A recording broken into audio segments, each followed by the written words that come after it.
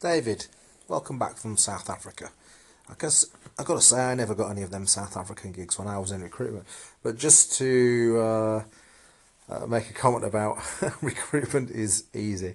Now, I first started when I came out of the army with Adecco as a temps controller, as I used to be called, temps consultant. And that wasn't too bad. It was a very regimented regime. But then I came off the high street to a recruiter and in City, a bank, and went from working 9-10 hours a day to 14, 15, 16 hours a day because of having breakfast meetings with candidates and clients, working through dinner time, or being in the pub and still networking, and then working through the day, and then in an evening, networking. Some may have called it drinking and socialising. So absolutely an extremely hard job. Hey, welcome to another episode of the show right here on Anchor. It's Saturday evening. I hope you're enjoying your weekend wherever you are in the world. Thanks, Simon, for the call in. It was really interesting to hear about your life as a recruiter, especially from the old days of your time at Adecco. Now, I've actually been in recruitment now for, well, crazily coming up to 17 years, and I still remember when I started in recruitment, just like you said there, that the hours were really crazy, and the hours can still be crazy.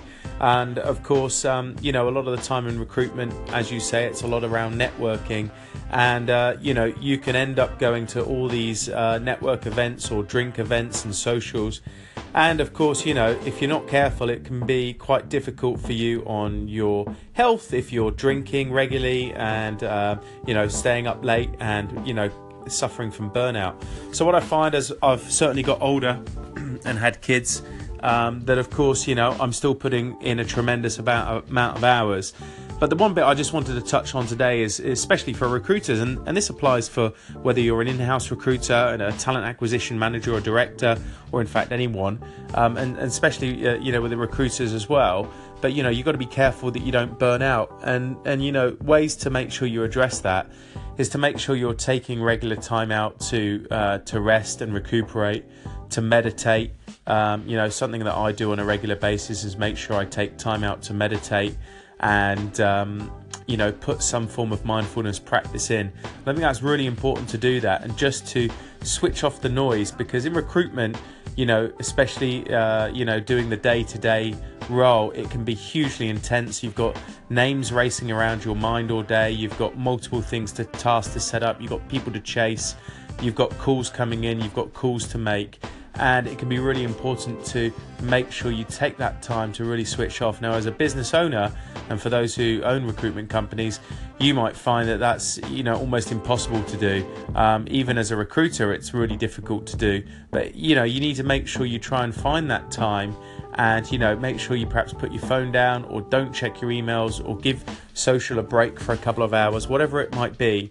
But things that I do that are very successful for me is making sure I get a yoga practice in 4 or 5 times a week, and just to try and take that time away to completely focus on something for myself rather than all the noise that's going on in the world. Would love to hear what you think of that and what your challenges are in terms of switching off when you're recruiting. If you've got an issue recruiting or a challenge, or perhaps you're an talent acquisition manager and you'd like to share your journey, jump on the show here on Anchor. If you listen to this on iTunes, just go to anchor.fm/David Lawrence and you can call in on the show, and I'd love to hear from you soon.